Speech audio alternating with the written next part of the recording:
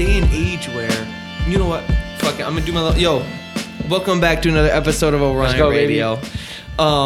You know, today we got up one of the freshest MCs out of Philly. If you haven't seen this man live, you need to, because you're missing the fuck out. One of the most lit live shows I've ever seen. This man is academic and a genius behind the scenes, but on that stage, it's a different animal. I've seen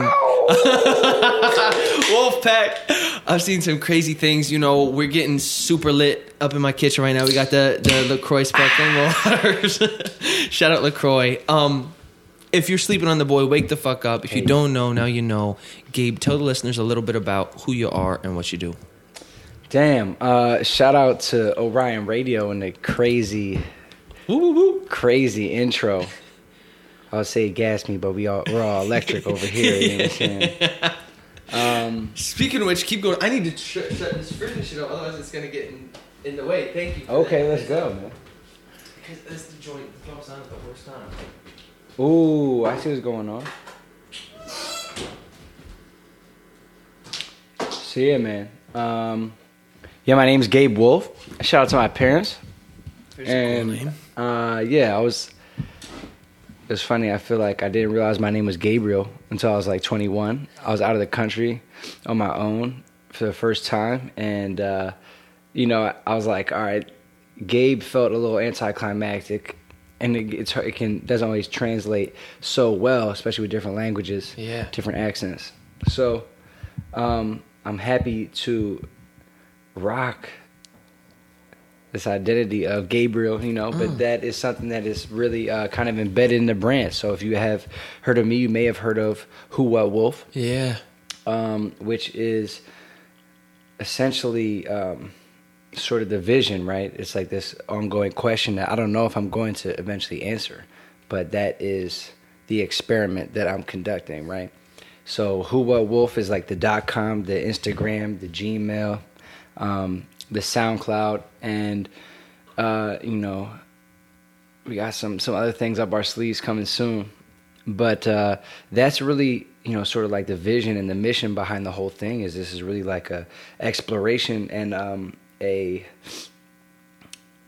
mission that I feel like it's almost my responsibility to carry out. Yeah, I feel like it's up to everybody to be the best that they can be, and I find that along my path, I have a few attributes that allow me to do certain things, and I love using that to bring people together. And I like to believe I found the future where I came from. Absolutely, 100%, man. I feel that even as a listener of your stuff and as a fan.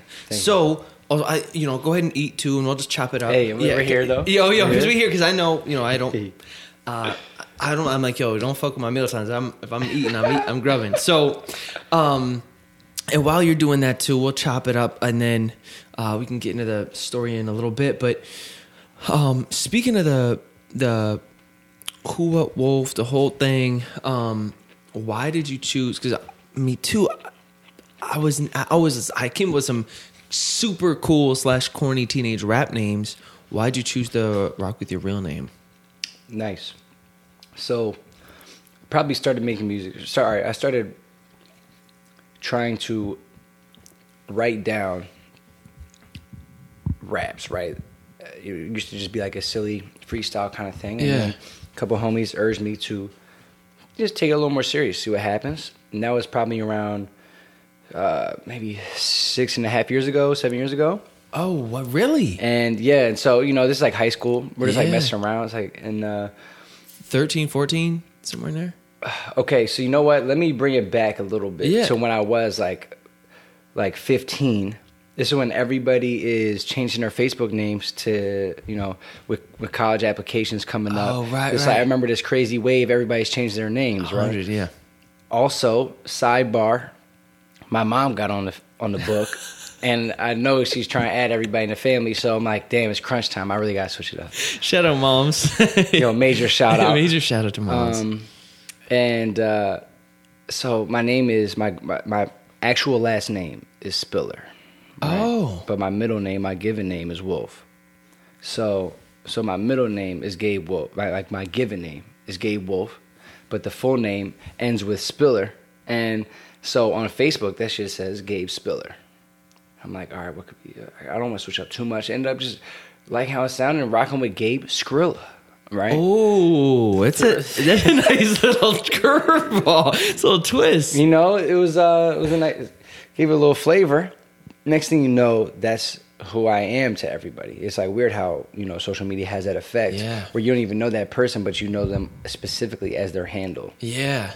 Even good friends, you start to like forget their actual names. It's crazy. I'm at that stage now. I just call them by the Facebook shit. You know, it's wild. So doesn't take long, and it's Skrilla Millions. You know, everybody knows me as this, and that was kind of when I started making music. So it became just a natural thing. Like, why fight it? Let me just rock with this, what everybody knows me as. Yeah. So that was what I was rolling with for maybe 2 years, like maybe freshman year. It's probably until like sophomore year in college when I went abroad. And I was like, all right, you know what? I like how Gabriel sounds a little more. If only there was like something else. You know, it's like, that's like part B. Yeah. Sorry. That feels like part A. And I'm like, all right, wait, what could this follow-up be? And I'm like, hold on, dog. My middle name is Wolf. You know, why don't you just run with it? Yeah. So sounds cinematic enough. And that's, I haven't looked back since, you know. That's crazy. I never knew the Spiller or the Skrilla Millions or whatever. I never even knew that part of it. Little backdrop. Yeah, little backdrop. All right, so and speaking of taking it back, I'm into the superhero shit. You know, I'm always about trying to get the origin story. Yeah. And I know we've chopped this up a little bit off mic, but for the listeners, take it back for me as far as where you grew up. I knew it was PA, right? Philly. Mount Airy. Okay, Mount Airy in Philly. Uptown. Woo, woo. Super Northwest. And what were you like as a kid? What was I like as a kid? What was childhood like for young Skrilla I was Millions? definitely the class clown. That's to the maximum. I could see that. I was really in it for the laughs. Like no consequences. It was whatever. I was also really good with words, so I was able to get myself out of a lot of things. I was definitely conniving. You know, I would always just be, just be my friends. Just like, you know, definitely those annoying little kids. You don't want to get caught with. I don't know. Substitute is the worst. Oh it's my the worst God! I apologize to all the substitute teachers. I deeply disrespected, you know, in whatever way. That's on me. Because you do anything with the laugh back in the day. Man, you might find a couple things on YouTube, dude. Yeah. You know, it's, so that was definitely me. You know, I think I like to. I was definitely. I remember I was like a little chubby little kid. You know, before I had to grow out the baby fat. You know, but I remember. I don't know. I used to eat a lot. It was a thing. Like. Was it mom like hustling the food, pushing the food on you, or was it Gabe just had an appetite? It was more so.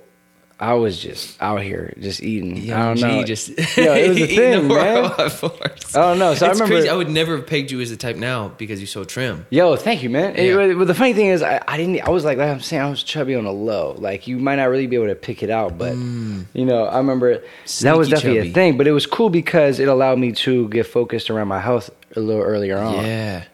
And my diet and everything, but you know, it took me a little while to realize, you know, I had to make that self-diagnosis on the lactose intolerance. Yes, you know, little things like that. That you know used to be a big part of like cereal was like 80% of my diet. Right. As a kid, it's just the question is, what cereal? Well, I knew I would always. My dad would be sick. I would be like, "Let me get a mix of everything we got." So you know, he's pouring like 3 different boxes in one bowl. You know, it's always the worst. But shout out to him. He put me on a Crispix. Yo, Crispix are highly slept on, man. Throw some raisins in there. It's bananas. Actually, with the bananas. With bananas. Yo, it's kind of crazy. But I would say, yeah. You know, Cheerios are kind of like a staple, but classic. Part of me wants to rock with Special K. You know, I mean, I could freak it out. Like, there's, you know, Fruity Pebbles and Frosted Flakes. Like, you got some heavy hitters, you know? Yeah, heavy hitters. But for me, I was, you know, I think still to this day, I could rock with some Special K. That's interesting with Heavy, the little health kick. Subtleties, you know? Yeah, absolutely. Yo, so we're already getting gems. Can you help me do the live thing? Let's go, Yeah. man. Or, And, yeah, or I'm would you super down. would you want to finish first? Okay, nice. So yeah, that why don't we do that? so Yeah, way that you're makes not sense. Eating on camera just for you. And I can give him all the eye contact. Yeah. Give him the full, dude. My undivided. The whole experience. Your charisma is just like, I feel like. Have you ever seen any of those videos of Kendrick Lamar eating cereal? Mm-mm. No, it's so funny, and I feel when you were saying that, when you were talking about cereal, I feel like it's the same. Like, I could just watch you talk about eating cereal, and it's entertaining as fuck. So you're young bull, you hopping on the mixed cereals, and Pops is around. Heavy is mom's around. Heavy, and what do mom and dad do? So shout out to the folks. I'm blessed. Come from a 2-parent household, 2 teachers, public school. Oh shit! High school. Do some handicap work and regular work. You know, mad respect for them. You know, they put in their time. You know, decades in the school district. My mom teaches history to deaf kids and sign language to hearing kids up at Abraham Lincoln High in the Northeast. And my pop put in multiple decades at Alney High. He started this training program with Einstein Hospital, where a lot of these kids they're not going to go to college or anything, and they would get, you know, a lot of the things he would teach would be like how to do your taxes, how to do a job interview, how to real life shit, and then like a lot of them get training jobs at this hospital, working in the mailroom, cafeteria, things like that, and you know, it's cool to see how he has really impacted that community. Like, has got like 2nd generation students. Yeah. You know, where it's like the kids of old students, and it's like, you know, that's crazy. You know, so, you know, blessed in that sense. Both big music fans. My mom's more on the like folk classical side, but she likes her Beatles. You know, and they're both. My dad's real worldly. He's a heavy jazz guy. Definitely formed in the funk, but also, you know, my man got probably seven different continents in his CD tray. You know, it's like, that's dope. Just in a minivan right now. You know, he's just on rotation. Yeah. Yo, that's cool because a couple different things. One, and now just trying to make ends meet, subbing, so on and so forth. I didn't realize my pops is middle school teacher, public school teacher too. I didn't realize until peeking behind the scenes how much work it is. Dude, it's crazy. Like, the fact that both your parents did it, and to do technical things like to teach sign language, and like, shout out to both of them, because it takes you. I didn't realize it until now that you're dealing with bullshit from the administration side. Oh man, it was driving my family nuts. Still is. You know, my dad, like, lucky he retired from the school district, but then super clutch. Einstein followed up for like that part-time gig to just run the program. So he's like low-key living a dream right now. So, okay, that's what you want, is then you can do just the program you want, but have enough bread to live off. Yeah. You know, so man, there's so much I want to get into. But we'll run with this thought for a bit, and then I'll come back to that. So you're growing up, you got 2 parents that are teachers. I feel like teachers make good parents because they're around kids a lot, but also bad parents because sometimes the patience is thin. You know what I mean? You're dealing with kids all day. It's like, fuck, I don't want to do anything else. Real shit. You know, so that's real. Do you have siblings? You have siblings? Yep. Sister? Got the young one. Mm-hmm. I remember she came to a show. Yeah, you gave her the shout out. It's crazy, man. She is tight because she was definitely my first audience. You know, I just remember always trying to make her laugh. That definitely helped form who I am as a person, you know.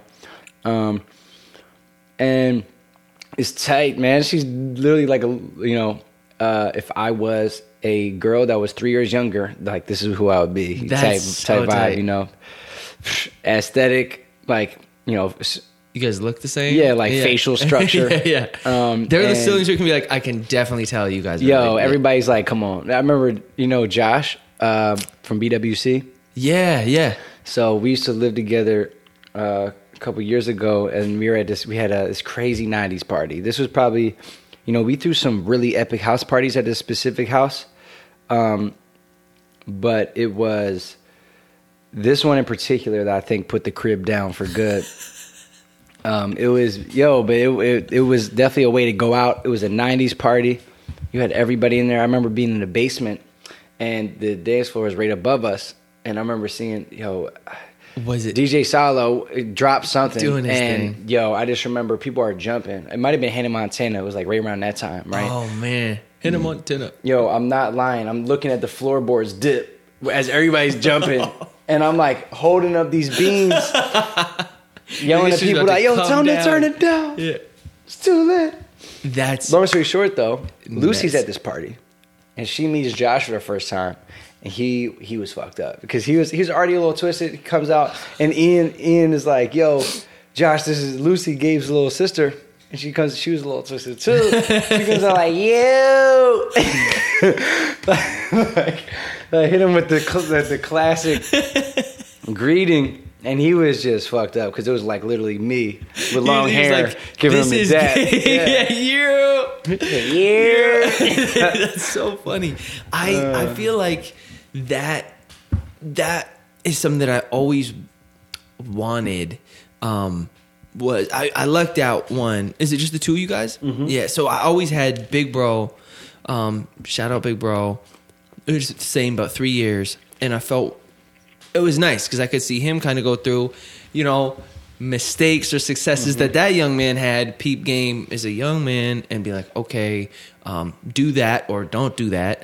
And he kind of tested the waters, and then I came up and could kind of adapt from that. But I wish I always had a younger sibling that I could try to put on to game, to be like, just because I feel like it'd be fun to, there are no people that understand your family like your siblings. You know what I mean? Like you have friends, you have younger friends, whatever, but no one that's real has those inside jokes that you have about mom and dad. Oh, there's no way. And you know what I mean? That you're just like, when mom does this or that. That like, that's just the two of you, and that's it. Yeah. And so, I mean, also it'd be shitty to possibly be the middle child because then I don't get the youngest child right. treatment. You don't get any shine.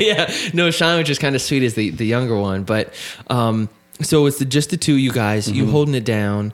And growing up, you mentioned the music thing. I want to jump into that a little bit. At what time does young Gabe get into hip hop? Are you a sports kid when you're young? Obviously, you're a funny kid. What are you doing when you're young, or middle school, or high school? What's kind of your thing? I was definitely super into basketball. That was like, I would like to say it was like my first love. It was like the first thing that I learned I could spend time with. Fortunately, basketball is the kind of sport you can spend time by yourself and develop yourself as an individual. I feel like that did a lot of things just for my character and understanding of how to interact with people no matter where you are, just playing pickup basketball. I think there's like this really interesting like universal language as well as like code of conduct that you just adapt and learn about how to establish yourself and also, respect others.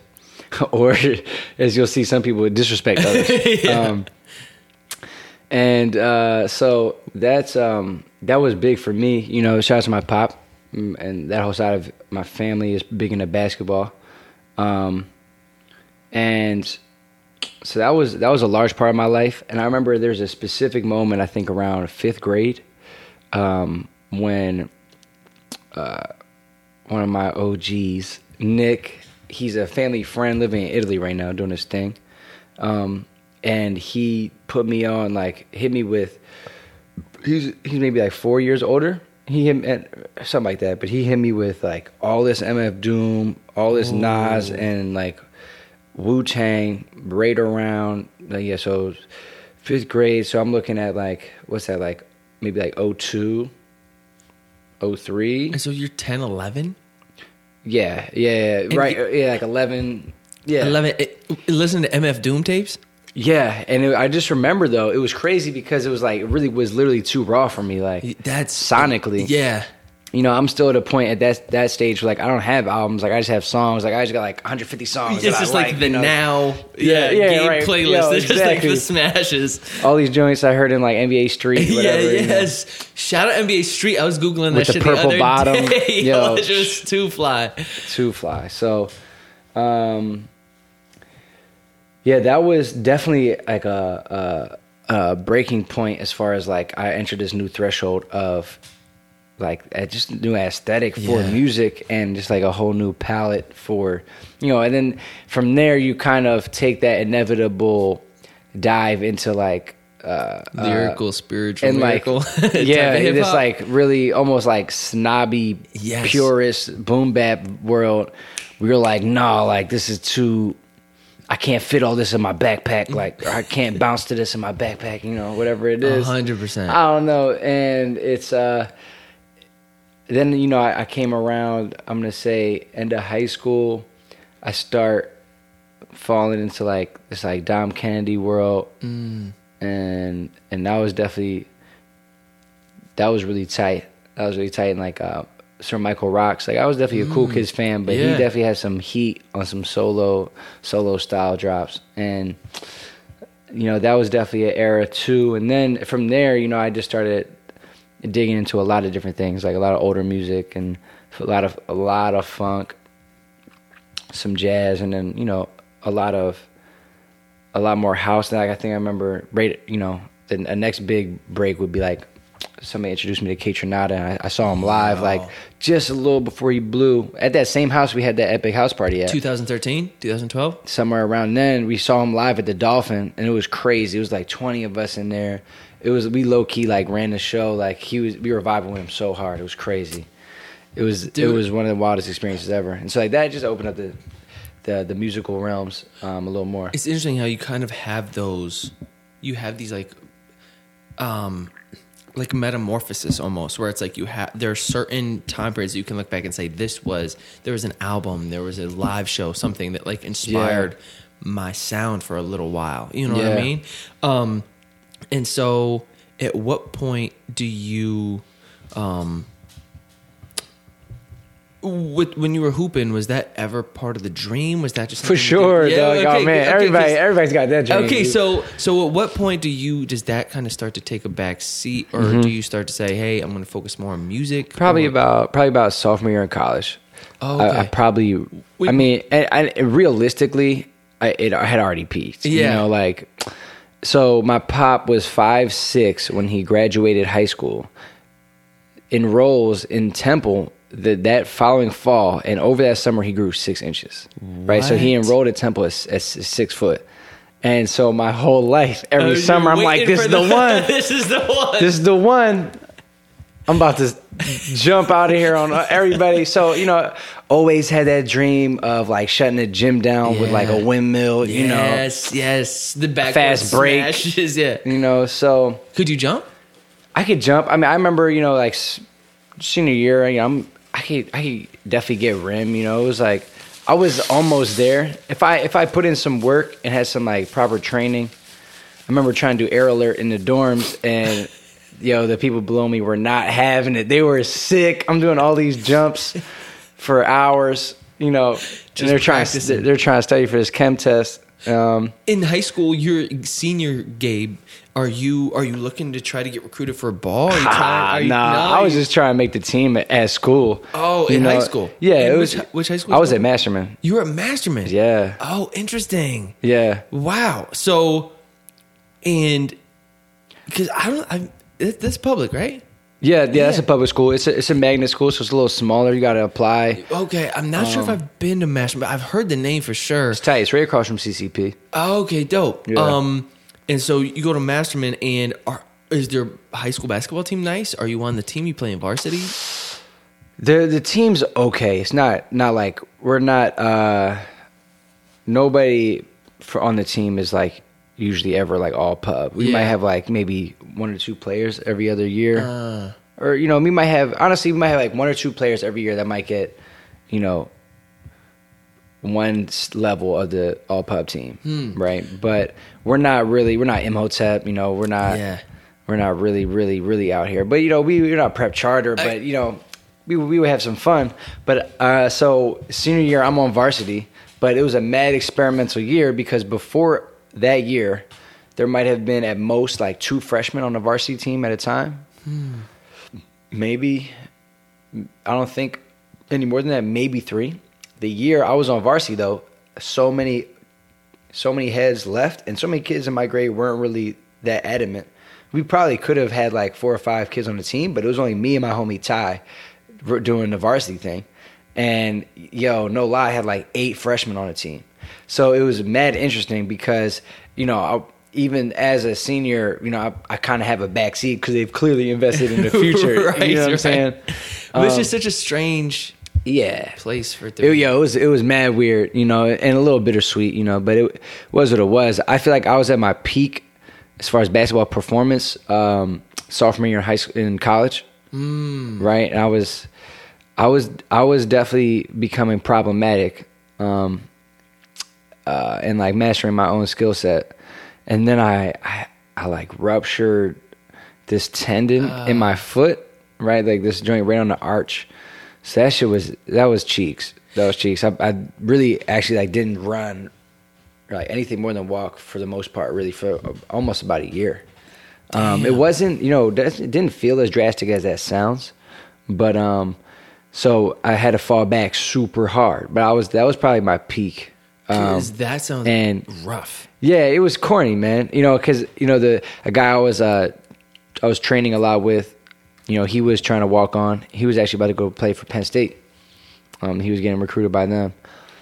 So that was like a time where like I'm not like if I had seen T.J. McConnell on the hardwood around that time, maybe I would have felt a little different. yeah. But at that point, it was totally just.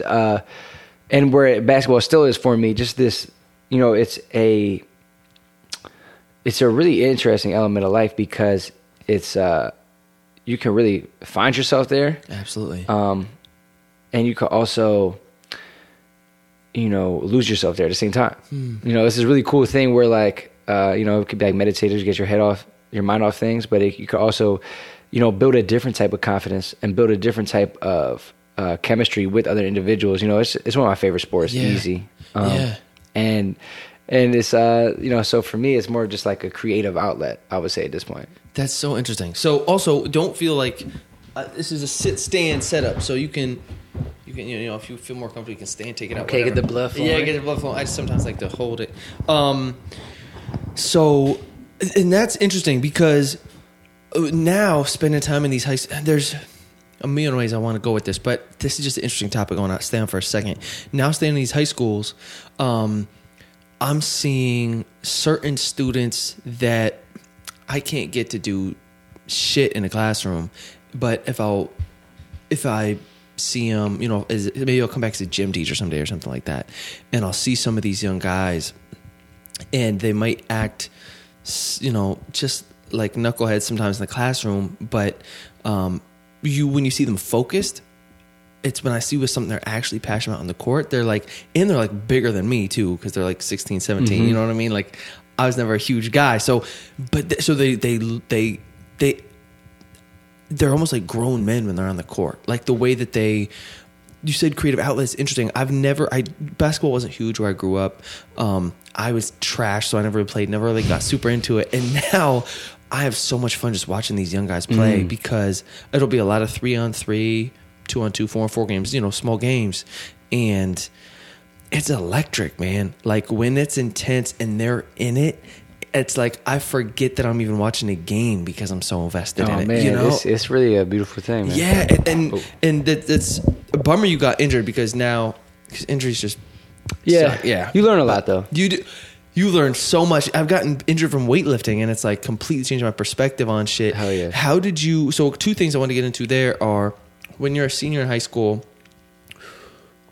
Where are you? What do you want to do with your life at that point? Are you thinking you're astronaut, ball player, rapper? Where are you mentally sort of going into college? And where did you go to college? So I went to Temple. Was that your first choice? Walk me through that. I didn't really have a first choice. I was just like sort of whatever made sense and whatever was easiest. I knew my parents had started a college fund that was specifically for in-state schools. So, just trying to look out who wants to run into debt, So 1,000%. I'm just, I got a nice little scholarship to Temple too. So it was like, why not? I kind of also thought I would go there. There's like a specific stairwell in Masterman, the high school, where you're coming down and out the window, like, for like this whole back half of the building, this stairwell that goes from the bottom to the top, almost for like the top half of those floors, you're looking at this window, you could just see Temple and this big T on this building. And so I always kind of joke like I was like low key always going to go to Temple. Yeah. It's just slowly implanted. Yeah. Pops went to Temple. You heard the stories. My mom was there for a little bit too, and so it was also like high school again, kind of just like bigger. Yeah. Like, a bunch of homies I knew went there. And also, it's, you get to know a lot of people, and the campus isn't that big. What was your major? I was advertising, and I was in the creative track. And so I could see myself doing like logo work and graphic design things. I got into Tyler, the art school, but I guess I just got scared in the sense of like I didn't see myself being able to do like a whole gallery type approach. And this is before Instagram really pops off and before illustration felt as accessible as it is now, or at least in demand as it is now. And I made the mistake of just going to Temple, get an advertising degree as a creative with art direction, but if I really wanted to do that, I should have gone to Tyler for the graphic design program, because that's like my direct competition. But they have access to like crazy critical coursework and resources and faculty that, we just didn't have at the communication school. We have things, but it wasn't the same type of, you don't graduate the same type of portfolio and the same type of focus and skill set. With that being said, I did kind of fall in love with copy for like the back half of my college career, just because Writing copy? Yeah, so I cool. become much more into music and much more into like, so I like to refer to myself as a spitter songwriter, right? Wow. So I'm trying to expand in as many ways as possible, but I like words a lot. I think there's a lot of power within them and a lot of potential too, just to impact people and unlock yourself at the same time. I definitely noticed that in your freestyles, you use some of the most unique words ever. Hey. And I'll be like, did Gabe just drop that with that? I was actually thinking about that earlier of like, just a kid used the word today, and I was like, just for inspiration, on new songs, I should just try to like find a word I haven't used before, because I find I end up using just a lot of the same words, rhymes over and over, and kind of get stuck in this pattern just to break out of it. Yeah. And like you said, it can be just thinking about that word, it unlocked a whole bunch of different, rhyme schemes that I was like, oh, that's cool. I never even thought about that. But I could totally, now that you say that, it makes sense for you in my mind. So you're going through Temple, you're dealing with a ruptured something, you're limping around. Where does that lead you then as far as music? By the time you're starting to then get on the latter half of your career, and you're going to your college, your family cookouts, and everybody's like, "Oh, Gabe, what are you doing after this?" Oh man, I got this one specific uncle who like, it's every time I see him, it's like, so you ever think about doing bar mitzvahs or, that's like a guarantee. Yeah, it's a bag. And oh man, no matter what the holiday, they're always ask me, "Oh, you got a Hanukkah rap? But can we hear something?" And it's funny because like that's why I started freestyling. Really, is because you tell anybody you rap and or make music, like, all right, let me hear some. I'm like, what? And so I just found that there's like a lot of anxiety, like, all right, try him with that verse or this verse. Like, how's that 16 go? Like, all right, just that 8. And it was like this crazy little like stress ball that builds, but you could also just like release it all and just like hit them with some spontaneous, and next thing you know, more than likely you'll have a fan out of that experience situation. So that's really what I started to develop that muscle for, just for those situations. But then I don't know, there's something weird about performing spontaneously in front of family, just because of the overall. I mean, the fact that it is like a free fall. Like I don't know where we're about to land with this. Exactly. So it's always weird when you're just like at a big dinner table with a bunch of family. Like, no, I'm not really trying to spit right now. Because it can go downhill fast. I mean, you know what I'm saying? I feel like I have some control, but it's also like I don't know if this is going to connect with y'all. Right. You know, like, Exactly. This is not my demographic right here. Exactly, bro.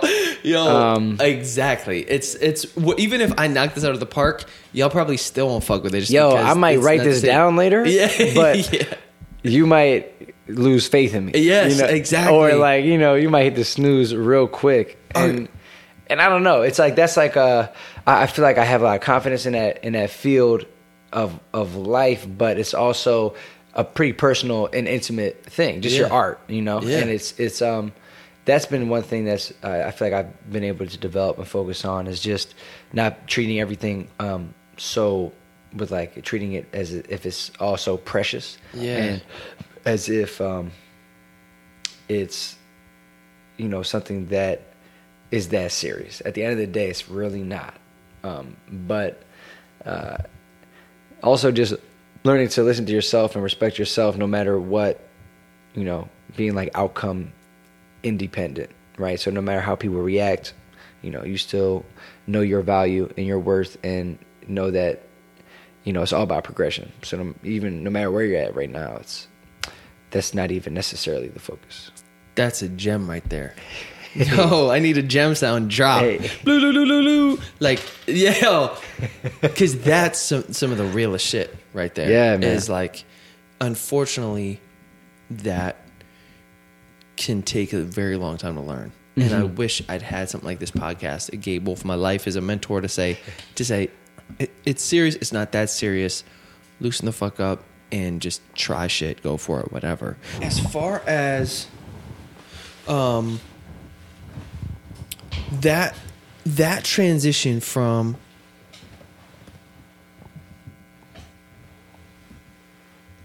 copywriter, advertiser into musician, is that something that you in college, are you playing shows? Are you taking it more seriously, or is it not until you graduate and then you want to do it for like what's the music look like for you when you're in school still? So it was definitely, did not get as much love just given, I'm working. I got papers to write. If there's like parties, it was definitely a different lifestyle. In college you're kind of in this limbo where there aren't any real consequences yet. Always felt that. So that's like, I can't really say I was taking it too serious, but I was definitely at it. I was definitely working on it. More so the second half of my college career was where it was more prominent. The first half it was there, but definitely not. I wasn't really making any sacrifices. Yeah. I'm just doing what I can when I can, but I was definitely experimenting a lot. Probably wrote for real to like original music for the first time freshman year, I would say. I had some work, Are you recording at this time? Yeah. Yeah. So, or did you get your own little setup? What do you record? No, I had a couple homies that were recording either in their dorm. I recorded stuff in dorms, recorded stuff in people's cribs, recorded stuff. Shout out to the homies on Park Ave. They had Park House Studios, which later moved to 9th and Dauphin at the Windows Factory. They had a studio there for a minute, and but Park House Studios is definitely the place where I pressed a lot of things early on. You're learning how to record, finding your voice. Yeah, definitely developing myself as a recording artist. I think because of my class clown experience, I was able. I already had some. I cut my teeth a little bit already, and I was already warmed up as a performing artist. And so I think that was definitely naturally a solid skill set I had to build on. And at that point, I was doing shows probably like the summer of sophomore year, or maybe I'm gonna say sophomore year. I was getting some shows within Temple. I was doing shows with other homies in the city. And opportunities are just coming my way, and that's something that has continued to happen, which I'm very fortunate for. Doors opening doors, and just trying to, take on opportunities. But I've learned a lot too. I don't want to say yes to everything at this point. Right. By far, that's not what I'm looking to do. But through that process, one of the that's where you come across a lot of larger questions, like, is this something you really want to do? Performance art, especially with music, can, especially when you're just getting started, can feel like a life or death situation, which is really crazy and can give you a lot of stress and just anxiety, period. But really, that's just me misreading my body. So in reality, I'm really excited, and my body is telling me it's excited, but I'm not thinking about how I'm excited to have this opportunity, but how I am going to have a opportunity to fail. Right. So, you just gotta walk yourself through the fact that, first of all, you're making music so people can hear it, and here you're about to be on a stage where people are standing there listening. So this is literally what you are doing this for. And also, if you are looking to be successful, performance is really the only way you can kind of make real money these days. Streaming is becoming more and more and more opportunity, and there's placement deals and all types of other ways to freak the situation, or just selling songs as like ideas and lyrics and production. But at this point, performing is really where you're going to find the most lucrative aspect of the music industry. More gems, dude. 100%. I'm serious, because that people now want experiences. Yeah. I want to put it on my Instagram that I went to the Gabe Wolf show. I want to put it, I want to live stream that, I'm outside afterwards, I'm meeting Gabe Wolf, because those experiences then give me cultural capital. And so that, and I get to connect with you as an artist, which, likewise, which is, that's really what you're going to pay top dollar for. You know what I mean? It's interesting, even with the thing of the, music festivals, and there's that one festival that, tanked, but that was supposed to, it was like everything was much more, higher caliber. And I think that's what people want, is like, that they'll pay that extra top dollar to kick with you backstage. You know what I'm saying? All that shit. Yeah, it's we're moving into this world where it's like we're a little more interconnected, but in like an odd way, right? Yeah. So we're not really, in a lot of ways, people are losing touch a little bit, but at the same time, you can connect with so many more people, maybe just at like a slightly like lesser scale. You can't one-on-one with everybody, but in the beginning you can. Yeah. And that's been really big for me. That's been, I spent some time after I graduated. I spent a lot of time like doing a lot of volunteer work, and then fortunately some paid work doing community organizing. And that was mad impactful, mad empowering, and really educational in itself, just as trying to realize myself as a leader, as well as a student. And it's one of those things where, that showed me how to, in all honesty, organize community. And where that community is and what that community stands for, it depends.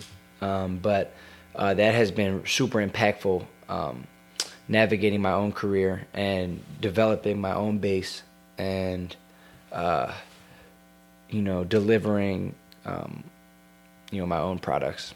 Even as a fan, I feel connected. You hit me up for every show. Hey. In the gram, whatever. Comment and you're active. I definitely can tell you making a conscious effort to stay connected with people. And I say that to say, as an artist myself, that hasn't always been as good at that. I recognize how much effort and time goes into it. Now it's interesting. I feel it in my neck. Yeah.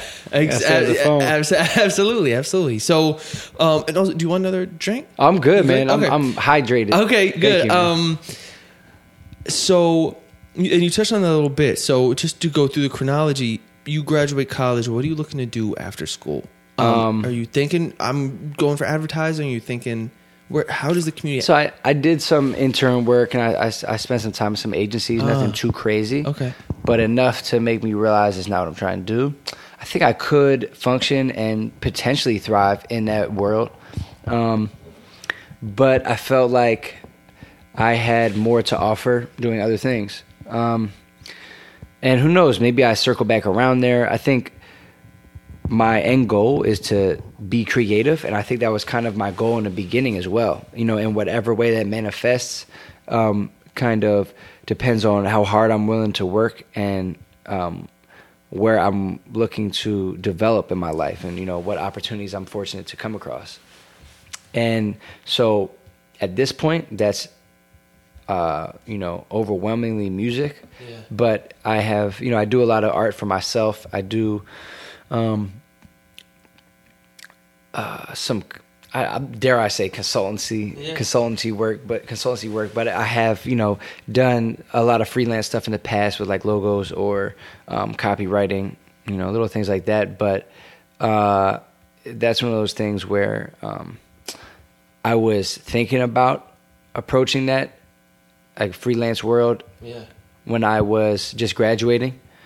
Sort of hand in hand with the music stuff, but I just came to the realization that in both of these worlds, there's people that are my direct competition that are putting everything they have into each one of these, let alone trying to half-ass both of them. So to me, it was like, all right, it's you have to decide, and so I decided, as long as capitalism is going to be here, advertising is going to be here, and which isn't something I'm holding on to.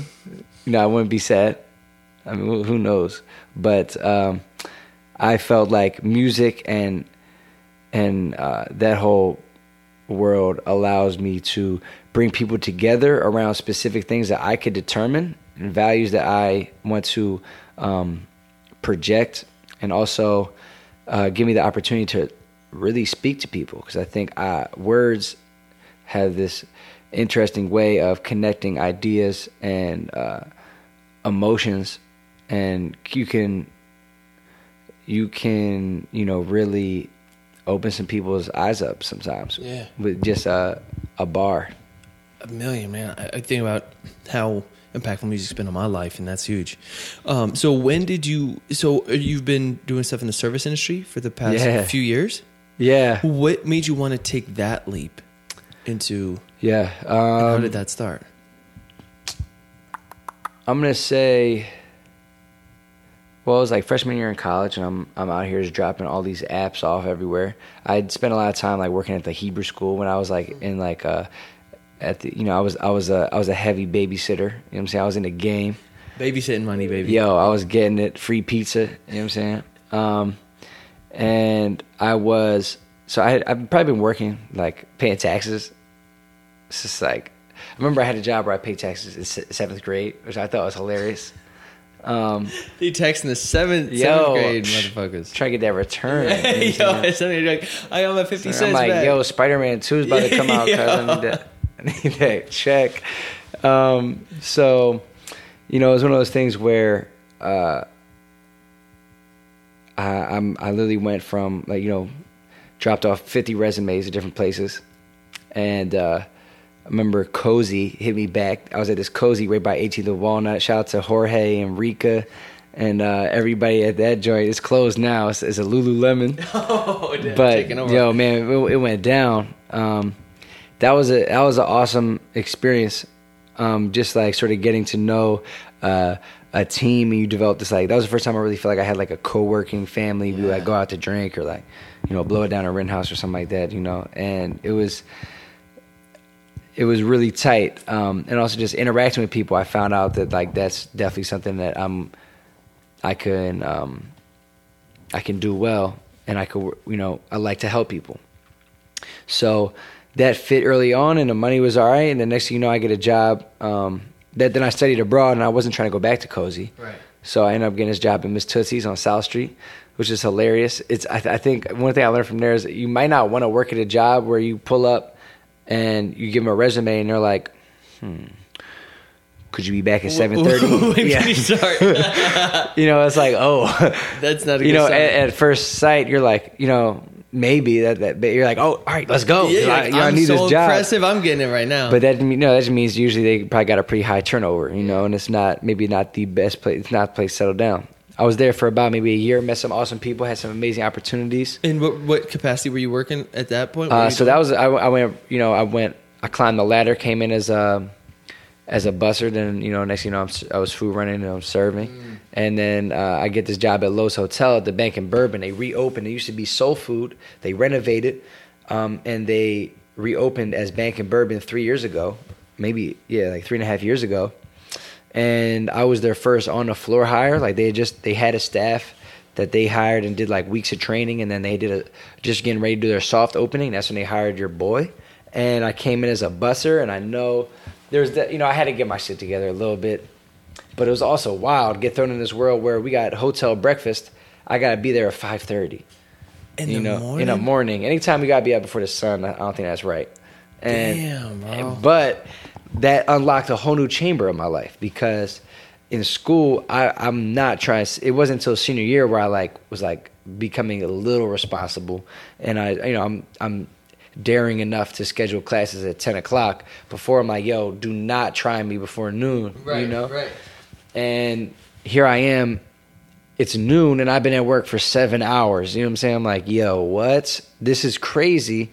This whole side, when you're in, you're like 10, you just start sleeping over your homie's crib, like 8 years old or something. You're like, oh, yo, we can stay up, yo, all these hours. Here I am. I never got these before. Yo, in his dining room at 6 a.m., Yeah. like all these hours. So, so that had me really reapproach some things, and I think now that's really allowed me to unlock a lot of my career, and allowed me to progress a lot, is really get up and at 'em, and using those hours early in the day when you can be undistracted and productive. Really productive, naturally, like off your own natural rhythms and adrenaline and good stuff. I love those hours when you feel like nobody else, waking up, hitting an early morning workout or something when nobody else is there. Mm-hmm. You feel like by the time your day starts, boom, I already hit the gym, had breakfast, I'm ready to work. You know what I mean? I think that is a really, not everybody's cup of tea, but I've found for myself, just being, having the self-awareness to be like, I can't go out and do the crazy late nights anymore. Just because I value my mornings sometimes, and so it took me a little while to learn that. Yeah, me too, bro. Yeah. So what about the bartending thing? Is that where you bartend now, Bank of Bourbon? Yes, sir. And so you've been there the past few years? Yeah, man. And worked it up from busser? Rags to riches, dog. Rags to riches. Yeah, came in as a busser, and I don't think they had that much faith in me in the beginning, just because I was like, I say I'm efficient, but they would say I'm lazy. It's definitely fine dining, and so I wasn't always. I wasn't on 1,000. I wasn't applying myself 100% because I wasn't that driven. It wasn't like this isn't my life, and it's it still isn't my life. Right. But I'm definitely in a place now for the first time in a long time where I feel challenged. I'm learning, and it's exciting. With the bartending, and it's also just like, oh man, it's money. For folks that wanna get into bartending, myself with a little bartending experience, not nearly as much as you, what do you recommend to those trying to get into it, break into it, and advice that you wish you'd known as a young G? Well, it's definitely always fake it till you make it, right? But it can't hurt to give yourself a base of knowledge. I was fortunate to go to this place, work at this place that's willing to pay for me to take an online course to, get like some in-depth history of spirits and right, all this. I don't know, because it's a fine line, right? Not everybody really wants that, but where I work, you should be prepared to talk about certain things in an educated manner, because people want to know, and it also helps with that bottom line, right? Right. People want to feel like they're being taken care of,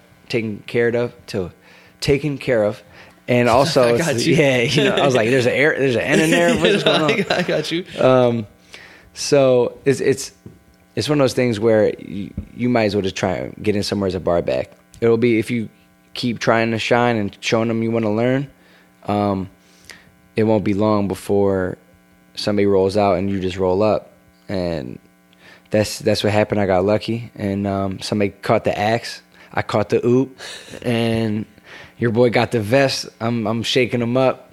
Damn. Whatever you need. And so how now? What do your hours look like? So it depends, man. Still might be mad late nights, which I'm not opposed to, because if I don't have to be into work at 5, I can get up at 9 and have a whole work day in a home studio, do my thing, right, and then go to work, which is definitely ideal for me. Where versus if I work the day shift, I'm going to get out around 5 or 6, and I'm low-key beat for real. I don't really have the juice, dude, at that point. Cause it's crazy. I feel the exact same way, man. I get out of these days, it's like, even with the subbing, it's strange that when I was young, you really have limited energy for the day, and it's true. It's hard, especially with creativity, because you really need some endurance, because the whole thing is built around failing. Yeah. And so if you're not able to fail 3 times, you're not going to get to that 4th opportunity, which is like when the bar comes, or when that melody comes, because that can be really draining, just sitting there and plugging away and not getting any feedback. 100%. So now we're kind of currently, and I don't want to keep you forever, but there is some shit I want to get into as far as just picking your brain with the creative process, your experience with writing, recording, the whole 9. So, and the part of the podcast too is folks that are interested in, creatives, myself included, as while I'm doing it, is what's your sort of process when say you're tackling a song, like you said with Creative Juices, you're trying or failing 3-4 times. What does that look like? Are you in the studio with Ka'in making a beat, and then you take the beat home and try to write to it? Are you walking down the street, you think of bars, you try to put them to a beat later? I'm always curious in other people's inspiration, how they kind of get it from start to finish. So it's really hard to say, just because creativity in itself is non-linear, and it's like literally the only thing that works is putting in time. Yeah. Right. But as far as routines go, something I've been trying recently is, first thing, I spent the past few years becoming self-sufficient as possible, learning to produce, getting equipment to record myself, so I could really develop myself vocally, because that's pretty hard when you're on somebody else's time. Absolutely. Can't really take risks. You can't really redo it, even though you really want to and you really should. You're forced to settle, and all these different things. Were you using a studio, paying for studio time for a minute? Yeah, for sure. Oh, interesting. Yeah. Where I would because at the same time, I would do most of the writing elsewhere, and then I would just show up to record. And at that point, I have no problem supporting the homies and also paying them to do me a solid, really provide a service for me. Right. But I've always found paying for studio time hard, because what if I'm not feeling it at 3 p.m. on a Thursday and it's Monday afternoon? You know what I mean? I don't know when the mood's going to strike, or I might be beat. You know what I'm saying? So how'd you do it? So for me, one thing I've been having success with is either producing it myself or getting the production from somebody and writing it and recording it on my own time, and then just showing up to the session with the vocals. So we missed all the time-consuming part, and now I'm really just paying you to engineer it and to get it sounding crisp and pristine, and then and ready for the market, essentially. Yeah. Whereas other times where I might not necessarily be outright paying for studio time is when we're just vibing out on a session, and we're collabing on some instrumental, and then while Ka'in's taking care of the percussion, yeah, and some engineering aspects, I'm in the back trying to come up with this hook. Might lay the hook that day, and then build out the rest of the song that week, and then send the vocals over, something like that. But like I said, I've been fortunate to have become successful producing for myself, and I got a little project on the way that's like self-produced, and that's something that I think will be an awesome, nice little step for my portfolio and confidence just as an artist. Yeah. But it's also something I'm still developing. Taking piano lessons, trying to dope, explore and expand and discover and really develop as an artist. But I try and, I have a few things if I'm feeling like I'm in a rut or a little block. Well, one thing is I just try and keep showing up, right? Because that's the only thing you can do. I'll make a to-do list every day. And I try and typically I'll have 3 things on there almost every day, right? The morning routine, also just like, when I'll just scratch it off for that dopamine, right? But also to get my mind right. I want to come back to that too. Yeah.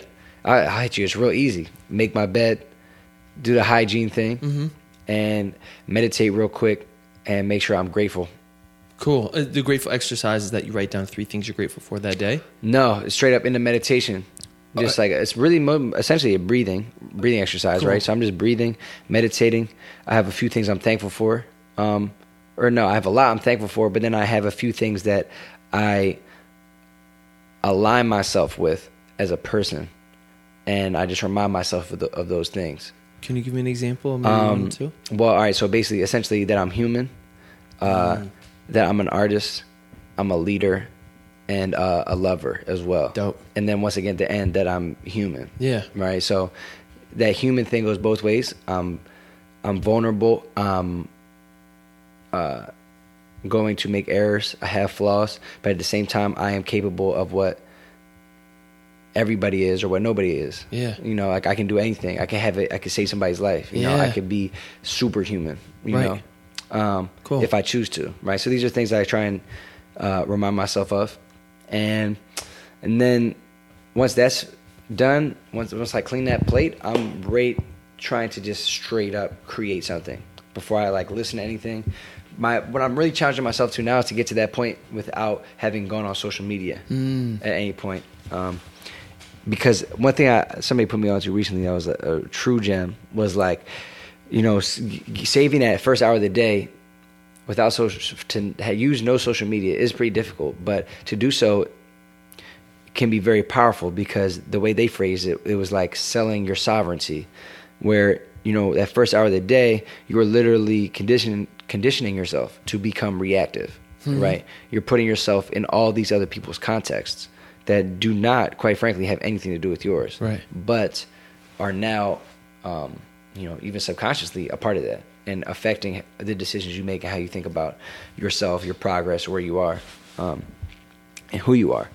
So I'm just hopping right into the studio, and I'm probably not trying to come out to the studio till mid-afternoon, and I'll eat for the first time around then. I do intermittent fasting, so I'm straight liquids for the first part of the day. I was going to ask about where the breakfast was in the morning routine. Do you find, because I'm really into that health shit, whatever. Nice. Do you find that it's does it impede your focus? Does it help you focus? Just not having to worry about the food? Well, it definitely be on my mind, but I find that I'm able to, those moments when I want to break and I want to snack and I want to eat.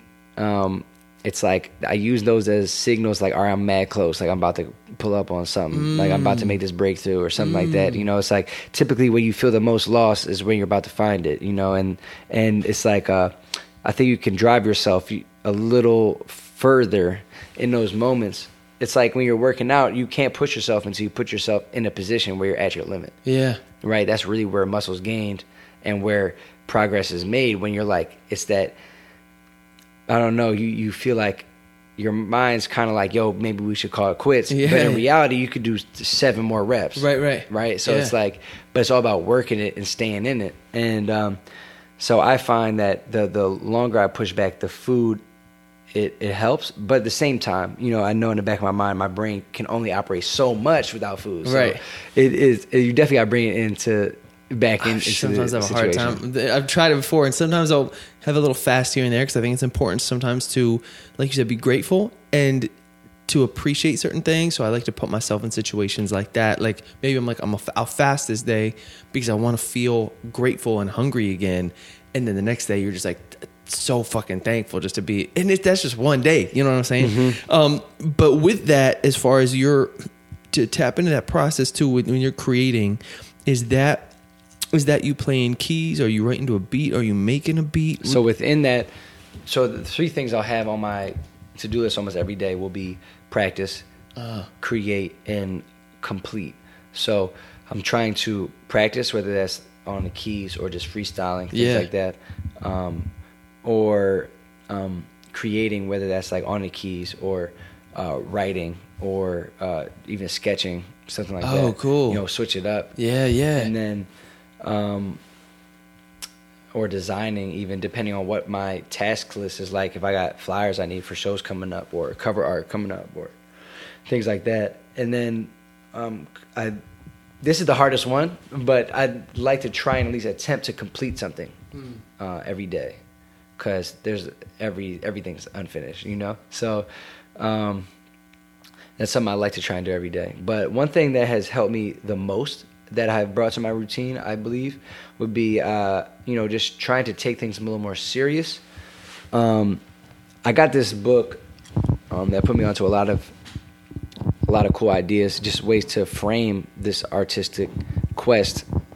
It's called, I'm sure you've heard of The Art of War, right? I know what you're going to say. The War of Art, Love right? it. It's phenomenal. Love it. It's great, man. The foreword is a little funny. My man brought that up to me the other day. Like, there's this one part of the foreword where like my man is coming from somewhere else. It's like, all right. It's been a minute. I can't even remember it. You know, I remember it. I forgot about this too, but my homie that I gave the book to, he was like, yo, I'm loving the book, but this foreword is a little nutty.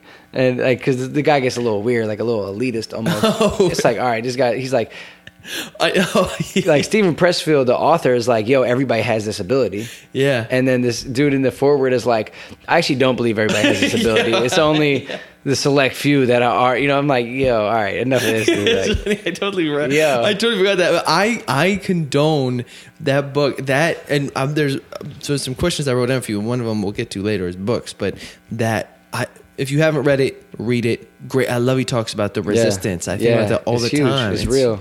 Yeah, you feel that too when you read it. You're like, that's what I'm talking about. Mm-hmm.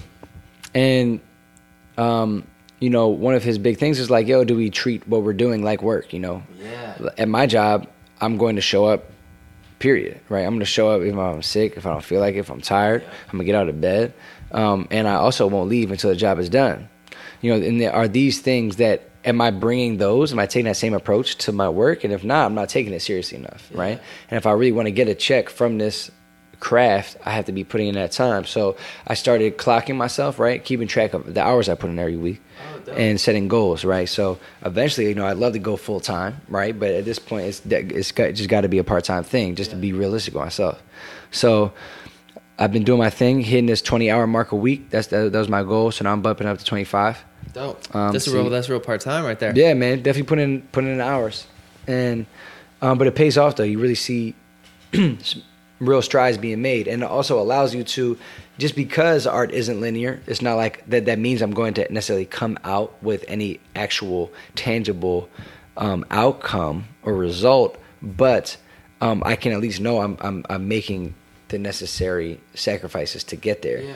So fortunately, I have been able to come away with some real results and some real beautiful outcomes. But nonetheless, it's more so a thing to just keep me focused and keep me driven. Like, all right, instead of like aimlessly sitting down at the desk and getting lost in something, I'm like, all right, I'm going to go in on this specific task for an hour and a half. And then I got a half hour to tackle this like administrative stuff. Right. It's still a part of the same mission, but this is just emails and follow up and, so on and so forth. You know when to allot time. Like certain things take more brain power than that. The administrative stuff. I can do that after a work day because I don't have to like really give it my all. You know what I mean? Or social media. It's linear. Exactly. It's like this. Someone's reached out. I respond. It's done. Compared to I realize I know I'm most fresh, like you said, in the morning. This is the hardest work. Is coming up with the creative shit. You know what I'm saying? That I can do the administrative bullshit later. Let me. Yeah. And like you said, have that self-awareness to know when to focus it. And so and you handle all your own visuals?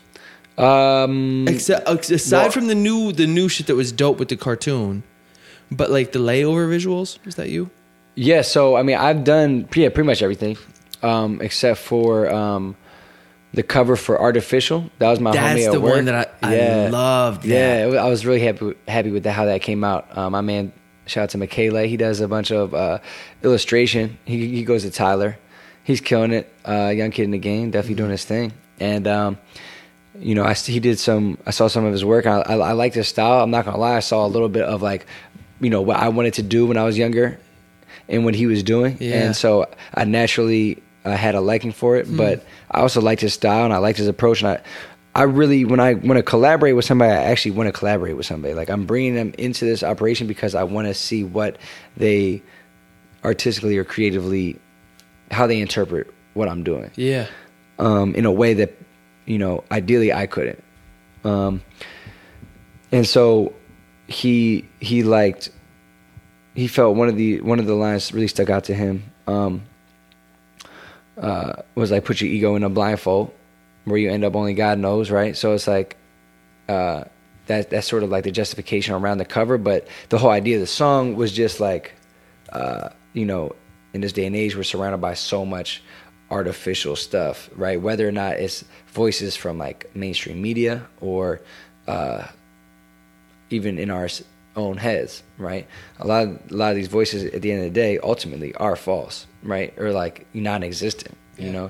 They don't really impact things, but they can if you allow them. Right. And so, that's sort of what the song was about, is like providing my own truth. But I thought it was cool the way he was able to interpret that on a cover. But otherwise, everything else for the most part is my work. I love your art too, but I also thought and I wrote you this in the email. I thought his approach, the illustration just matched it perfectly. I love that style of illustration. Yeah, me too. It was like almost Futurama. Yeah, exactly what I was thinking. Where like there are certain cartoons where, like, I love The Simpsons, but like I always had a time watching this because I didn't love the visuals. Where like Family Guy, I just loved the way the aesthetic of it. You know what I mean? That do I like looking at the cover for a lot of albums is like, that's a big part of it. I don't think artists always put a lot of time into how does this actually visually look. It's definitely a whole different arm of the operation. And videos, the whole thing. So, like I said, I want to keep you forever, but a couple things I want to get to before I get you out of here.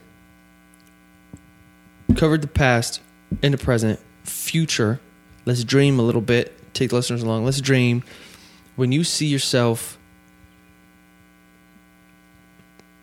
in the future, this thing comes back around, the part-time job turns into a full-time job, it's successful. When you visualize it, when you're in your meditation and you feel it in your heart of hearts that you're like, I know this shit is coming true, what's it look like for you? Who is maybe in the game that you're like, that's what I want it to look like? Or maybe it's your own thing.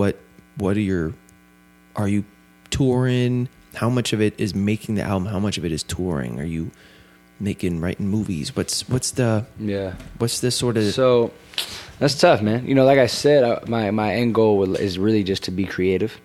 Full-time, get paid for it. Full-time, be creative, right? Whether or not that's like voice acting, whether or not that's acting, whether or not that's copywriting or consultant work, if like I was lucky to do something like that, or like, maybe I make a U-turn and I do full-time community organizing, Where? I'm not sure. But I think that for me right now, the dream would be, in its simplest form, getting paid to travel and share my art and create, period, without having to worry about anything else specifically. Like family and stuff, that would be different. But as far as like bringing in income, I think that would be dope if I was able to perform for a living. Yeah. And create for a living. So I would definitely like to be, I would love to have a global base. I would love to have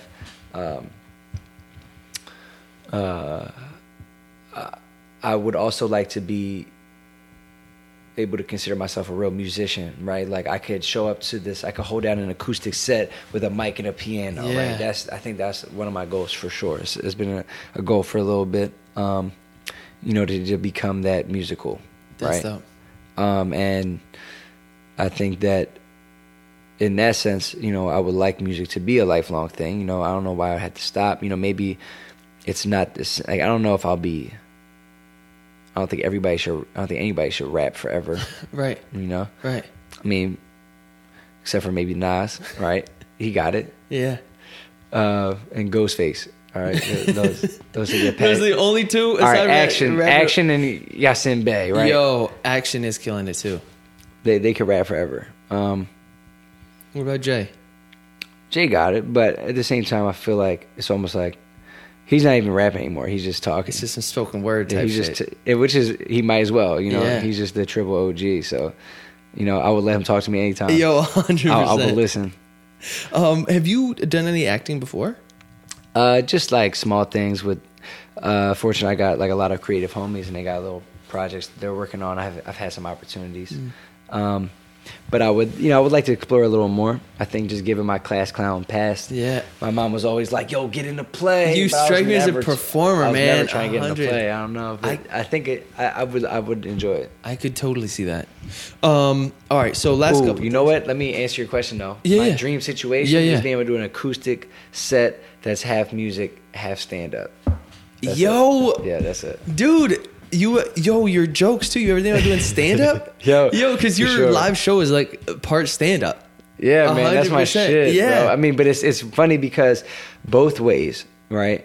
Ultimately, what I've learned the hard way is like, you got to be super spontaneous no matter what. Because with the performing, unless you're working on these, even if you're working with crazy budgets and on a super large scale, you never know how shit's actually going to go. Yeah, and you also got to remember that that's really what it's about. This is a live performance that they know and can feel is live and is happening right now.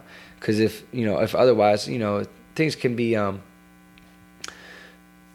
like arranged and like you could have things rehearsed, definitely. Right. But at the same time, saving room for that. That's really what makes shows special, and that's ultimately what makes things a great experience. Yeah. So. That's a situation where I just gotta believe in myself and I just gotta show up and keep that mindset open. Do you freestyle at every show? That has become the standard. Yeah. I remember seeing Chitty Bang live, and Noah, the guy who made the beats, he'd get suggestions from the audience. That's a family friend. Really? Yeah, it's crazy. Yo, is Zafoon or what? Now he goes by Breakfast. No Breakfast.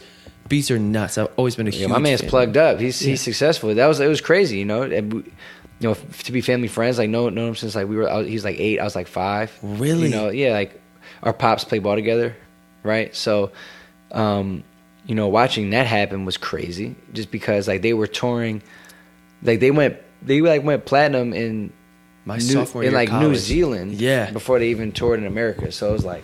They were just global and just out, and so that was mad inspiring. Do you ever talk to him about, because his beats are so, he was on that cool kind of Keith Renata wave almost like before that was even a thing. Yeah, for sure. So we'll get to that in a second. Needless to say, I love that you're spontaneous performing because I find there's an electricity there watching them do it, and I love to do that stuff too. That I think people realize this is a moment. You might do your shtick and your songs for everybody when you're touring, but this is a moment we get right now that's unique to us, which is really dope. Also, it's one of those things which is so crucial to live performing, is it literally, like you said, electrifies everything, but also connects everything. Yeah. Like it is all alive at that point, and that's something that can totally change a live experience. Whereas if you don't take that opportunity to connect in whatever way in the beginning of a show, more likely than not, you will find yourself growing farther and farther apart from the audience as the set goes on. And so that's like kind of like a really important aspect of my show that I've sort of cemented as like a must. Yeah. Just come out every show right at their neck, and it works every time. In the sense that by the end, even if they're not at the stage, people are watching. Yeah, and if you trust yourself enough to do it, you come. You've practiced enough to have the abilities, but you got to take that leap. Yeah. So we'll get to some of my questions, then we'll get you out of here. I know it's your day off. No worries, man. You got things to do. Speaking of which, who are some of your best performers that you've ever seen? That you remember like that you're like, that, if I can recreate that for people, when you felt that shit in your chest, you're like, this is crazy right now. Well, I mean, with the Keith Renata stuff, just saw the strength that like I'm really interested in the idea of making people dance, because I feel like that's a mad interesting element to be in, like just for people to be comfortable, to make people comfortable enough to dance and around each other. It's like everybody's low key like communicating, right?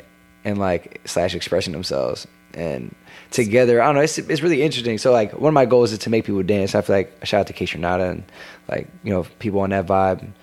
Whole selection squad. So like there's definitely a lot of and like so definitely a lot of DJs that could give you that vibe. That have given me that inkling of desire. But then who else? I would say I don't know. I feel like it really depends. Like live shows can be mad hit or miss, especially with hip hop rap shit. Yeah, and I mean then it just comes down to I don't know. That's tough. I mean, I saw Wu-Tang perform one time at a Rock the Bell show, and that's just great. They just got crazy energy. I've never seen the Migos perform, but like in person. But I've seen screens like they're just so synchronized. Like they're like it sounds so free and natural, but like that shit is precise and like just the way they all ad lib and support each other throughout the songs. That's dope. Crazy. I've never even watched videos of Migos, man. Honestly, it's dope. I should check that out. Honestly, dope. And also, I would say, because then there's definitely some.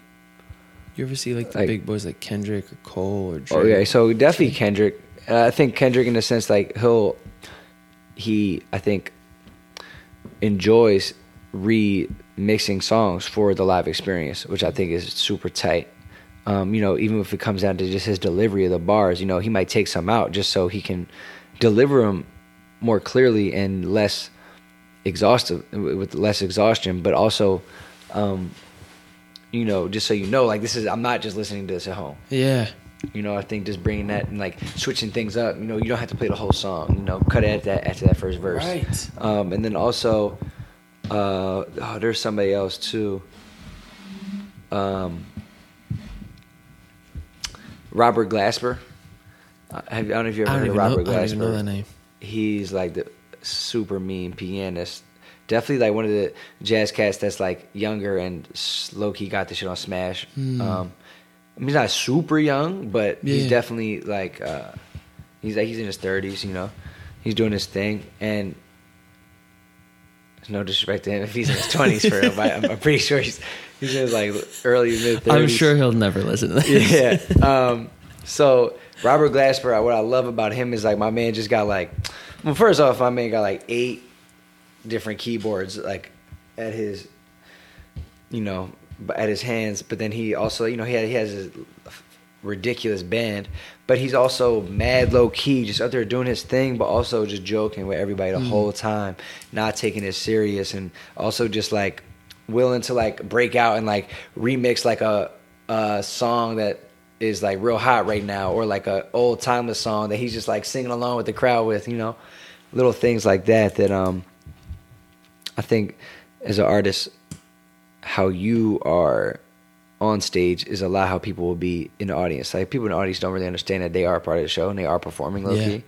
But it's up to you to like make them feel like they're a part of the show kind of without them knowing it.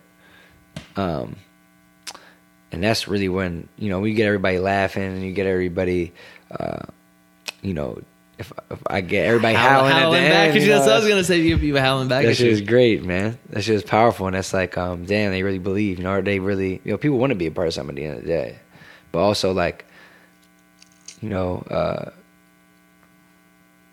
do want to feel like they were there. Right. Yeah. And like you said, I think being a natural leader, when I was at your show, I've seen you a few times, but that one when you're opening for Bull Bay, that idea of people want to be led. They want, especially as a crowd member, there is an energy where we're all connected, and I've seen it turn where we can turn against you if depending on how things go. But we can also, if you win us over, there's an aspect there where we want you to succeed. Yeah, because we want right, a good show. You're absolutely right, man. I remember I saw Dave Chappelle once, and he was in Hartford, Connecticut, and he the crowd turned against him. You were at the show? I was at the show. Wow. And that's just rare off the strength. It was crazy. It was one of his first returns back. It was this oddball tour, a bunch of comedians. I feel like I saw the video of that specific show. I was at the show. Damn. And it felt, I was with my girl at the time, and we were like, we need to get out of here because it got violent. Like, people throwing, like, when you said you can feel when people are low key performing with you, and there's a like a group mentality there that is fascinating. That you could just feel the energy of like this angry energy kind of projected at him because he was kind of resisting it, you know? And he kept wanting to do his thing. People kept kind of fucking with him. Where when I was watching you perform in that show, plus it was obviously a different venue, whatever, but we're all there together. I don't think there was a single person that was like, man, this dude's corny. You know what I mean? We were all there like howling, whatever. That you can just feel when, and seeing pictures and videos of other shows of yours in a similar venues, I feel like you've got a gift for it of sort of, you know what I mean? That I don't think that was a unique one-off where it was the right mix of humor and vulnerability and spontaneity and smashing the songs. And your songs have aspects to them where I'd never heard some of the stuff before, and I could shout it back after you get the first hook. That's tough to translate. Yeah, in a live it's show. so tough to translate. And so, when you're writing a song, how do you not let that cripple you, knowing that you want it to be not the catchy hook, is that's generic, but that you want it to be relatable and easy and to perform and fun to perform, with also staying true to what you want to say. So that comes down to just like not settling, right? So, you know, the best case scenario is like, you know, simplicity, right? So if I can say these 16 bars in 4, that's what I should do, right? So sometimes I'll have to chalk a majority of a verse just to cut it down to what it should be. 'Cause just one rhyme can change just that second rhyme can change the whole strength of these 4 bars, you know, just the overall flow and the momentum you build. And I also try and write to give myself energy and power as I'm performing, right? So if I'm able to be up there and I'm performing and actually believe in what I'm saying and knowing this is coming next and knowing like this is really what I'm saying, then ultimately that's what I'm shooting for, and that's the goal. So you know, there's nothing worse than being on stage and not believing what you're saying. You know, it's like nothing more awkward, to be honest. Have you ever seen performers like that? For sure, but I feel like at that point you're just like, all right, they're not even really, you know, they're not really trying to say anything. At that point, it feels like I've seen some performers that I thought rappers that I was like, before the show, I was like, man, I wish I were so and so.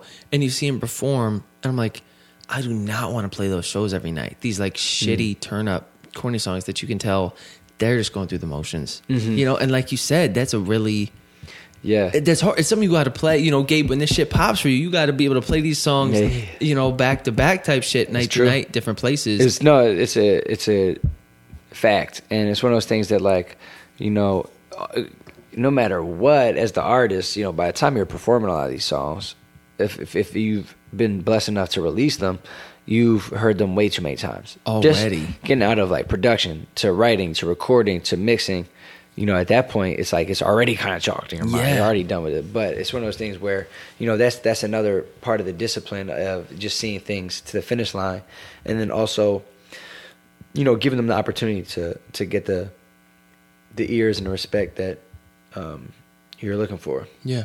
And speaking of ears, what are you bumping right now? What do you dig in?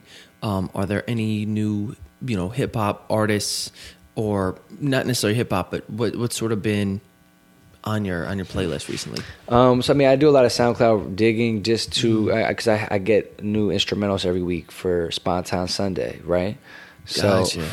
So doing that work has led me to a lot of cool sounds, a lot of cool artists.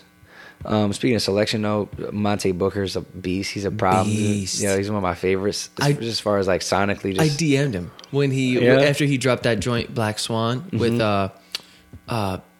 Yeah, it was Smino. I was like, Animal. Yeah, I was like, these are the beats that I've been wanting to do. He obviously never hit me back, but I was like, dude, this shit is fire, man. Monte Booker and Smino definitely up there. It's so slept on, I think. I mean, so tight. So tight. I'm definitely a fan. What else? You dig Russ? Who? You heard of Russ? Oh, yo, honestly, I saw him in one of those like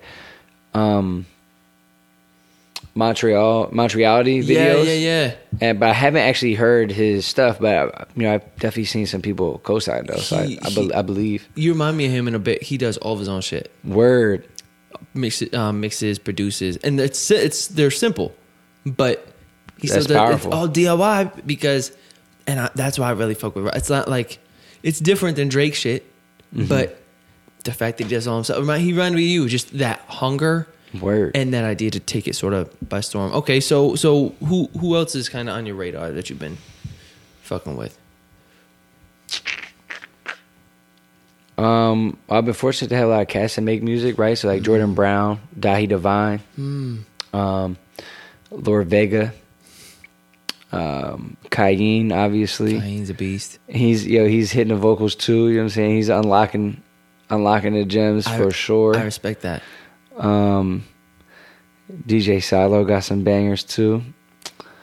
Does Silo produce? Yeah. Are you on your upcoming projects? I know you've been using Cayenne. Do you do any stuff with Silo? Yeah. So he'll usually get involved in just the whole orchestration, right? Like he's more on a Rick Rubin wave. He just has a really good ear, and also, as a DJ, understands like the trajectory of songs and like where their value lies, and also how to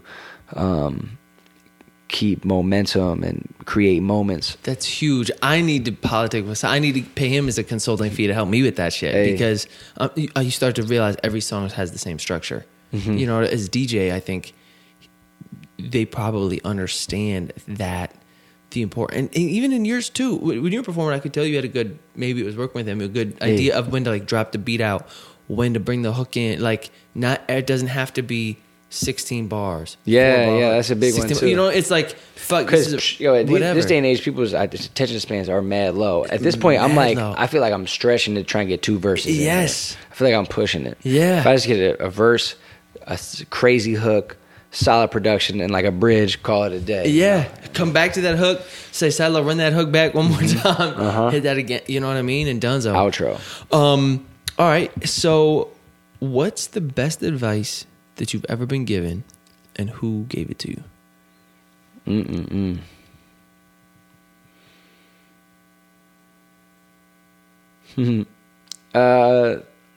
Well, this isn't the craziest. I feel like some of the best advice, there's so many different ones, right? Okay, well then let's say just maybe some. Maybe well, there's one specific dude that like he was, Well,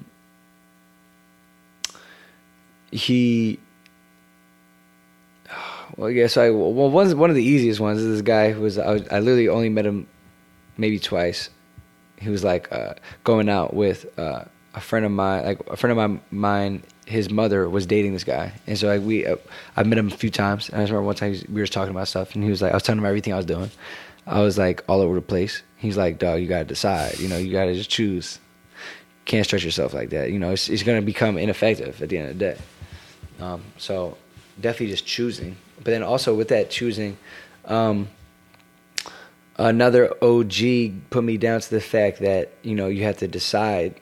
But you have to decide why you're doing it and be honest with yourself why you're doing it. And most of the time, that's just allowing yourself to realize and own the fact that you are doing this for yourself. Right.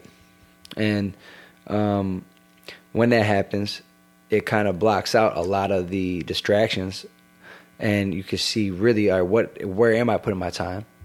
And it also extends the playing field a little bit. Like, what am I shooting for? Like, is this a long-term investment? Is this like something I'm looking to manifest in multiple ways, or is this like a more acute approach and I'm just having this one singular focus, or am I setting myself up for something greater? Yeah. So deciding what I'm doing and also what I'm doing it for. I like that a lot, being like, this is serving selfish purposes, but I think to really be happy, sometimes you need to fulfill that. I think we have a misconception when it comes to selfishness, because I don't know. I think there's inherently nothing wrong with it. But it's when it becomes like disrespectful of other people's value or time or resources, that's a different situation. But that just comes to honesty and communication, Right. and not setting yourself up to fail, you know. But I would say definitely deciding, and like it's okay to be selfish with your time and energy. I don't get. I saw this with my pops too. Growing up, it was like if he didn't get that time outside or whatever to have his dad time, you didn't want to be around the man. You know what I'm saying? And I feel the same way with. I'm like, I'm not the best version of myself. I'm for one, I'm not healthy. So like, if I don't get to get my good sleep in or whatever, if I get to get workout, whatever, or also create. Like if I don't get to create for a little bit, I just get antsy. Like I feel like there's that. And I'm not sure if you feel this way too about it, but like if you don't get to do it for a bit, you kind of just get you have these things that you're like, I need this for me. And are you in a relationship? Yeah. Okay. Actually, So yeah. as a boyfriend, you're like, listen, this doesn't have anything to do with you as my shorty, but like I need this time to be alone to do my thing, and then I'll be more fun to hang out with. Well, yeah, you know, it's like the way I like to look at it is like I'm not myself when I don't get to be myself. Bro, where's my gem drop? That's what I'm saying. Yo, one more time. I can't be myself if I don't get to. I can't be myself if I don't get to be myself. I can't be myself if I don't get to be myself. That's or like I won't be myself. yes, right? Dude. I'm stealing that shit.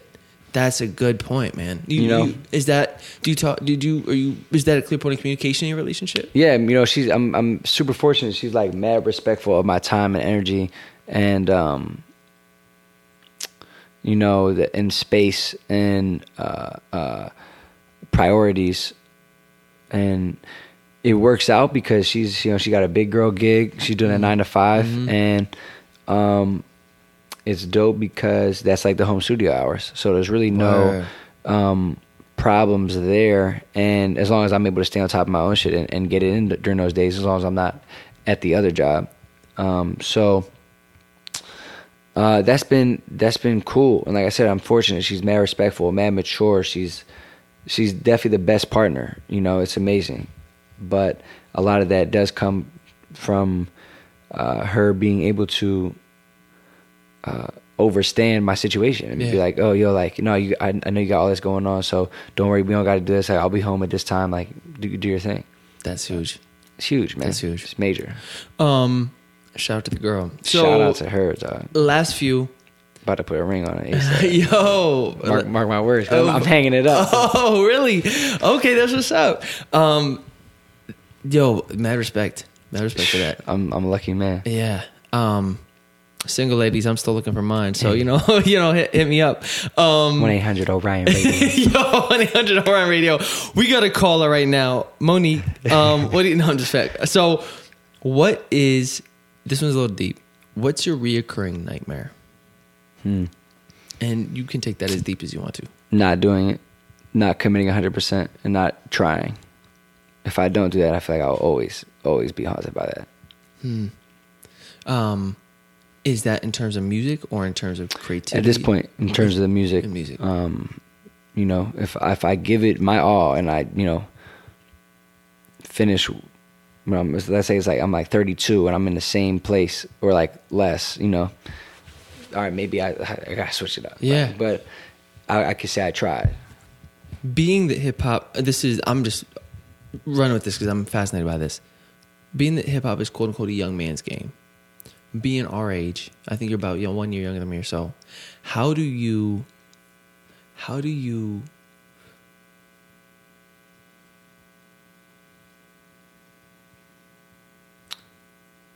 move forward without feeling like it's too late already? Yeah. For me, it's one of those things where it's like, at the end of the day, well, the first thing, I'm blessed with a baby face, but it's one of those things where it's like,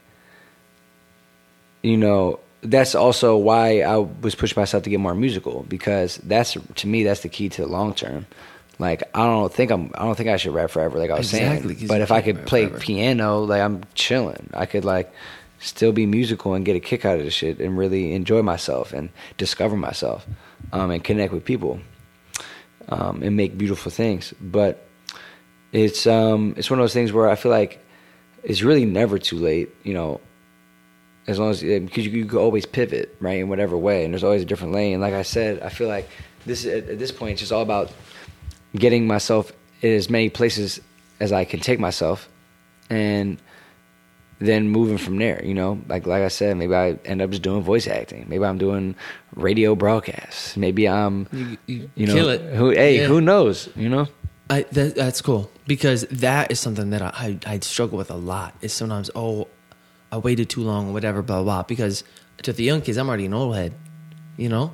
So I think that's part of it. So last bit and I'll get you out of here. Yeah, let's get it, man. If you had to do a TED Talk, it couldn't be on music.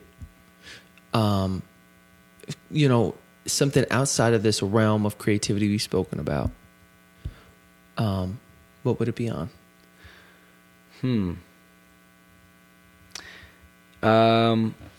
I would say, it's interesting because you could take this a couple of different ways, but I would say,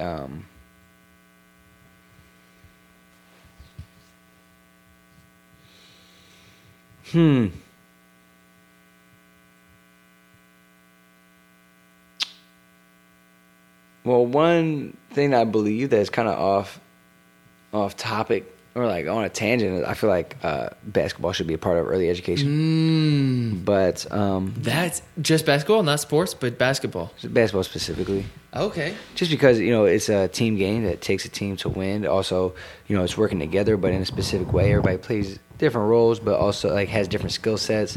You also are able to develop as a person and like do things on your own time and, you know, with other people. But so that I think there's a lot of elements of basketball that you can learn a lot about yourself and within the context of the world. But outside of that, maybe I would do it. It's tough because I think I would enjoy doing a TED Talk on performing. Just I'd watch that shit. Hey, you know, just like the overall approach and like understanding, you know, what do you want out of it and like how it's so achievable. Like it is right there, but it's all just about your mindset at that given time. When you start doing that as a consultant, let me know. I'm hiring you ASAP. All right, let's go. Tell the people where they can find you one last time. I'll put all this shit in the show notes. What's coming up for you? What can people pay attention to, looking out for? I know you mentioned the project self-produced. We got some singles dropping. I know I've been waiting for that album for a minute. Hey. What's upcoming and where we looking for you? So yeah, WhoWolfEverything.com, Gmail, SoundCloud, IG, Spontan Sunday, every Sunday. We got episode 45 this week. Coming up on a year, so that's exciting. And I got this self-produced project coming soon. Probably looking for like a March drop. Got some visuals with some singles, some anthems. Looking to bring to everybody within the next 2 months. Okay, we're putting a timestamp on it. Yeah, I'm coming for you in this 2 months. Please do. And you know, I got some utility things as well. Some you might be able to throw on your body. You know? I'm excited to just expand a little bit. Yeah. Okay. Yeah. Yo, that's what's up. That's a dope motion too. Mm-hmm. You know, just expand and give people different ways to get involved and spread the word. Word. Who a Wolf? You heard it here first. Orion Radio. Thank you guys again for listening. Much appreciated. Shout out to you.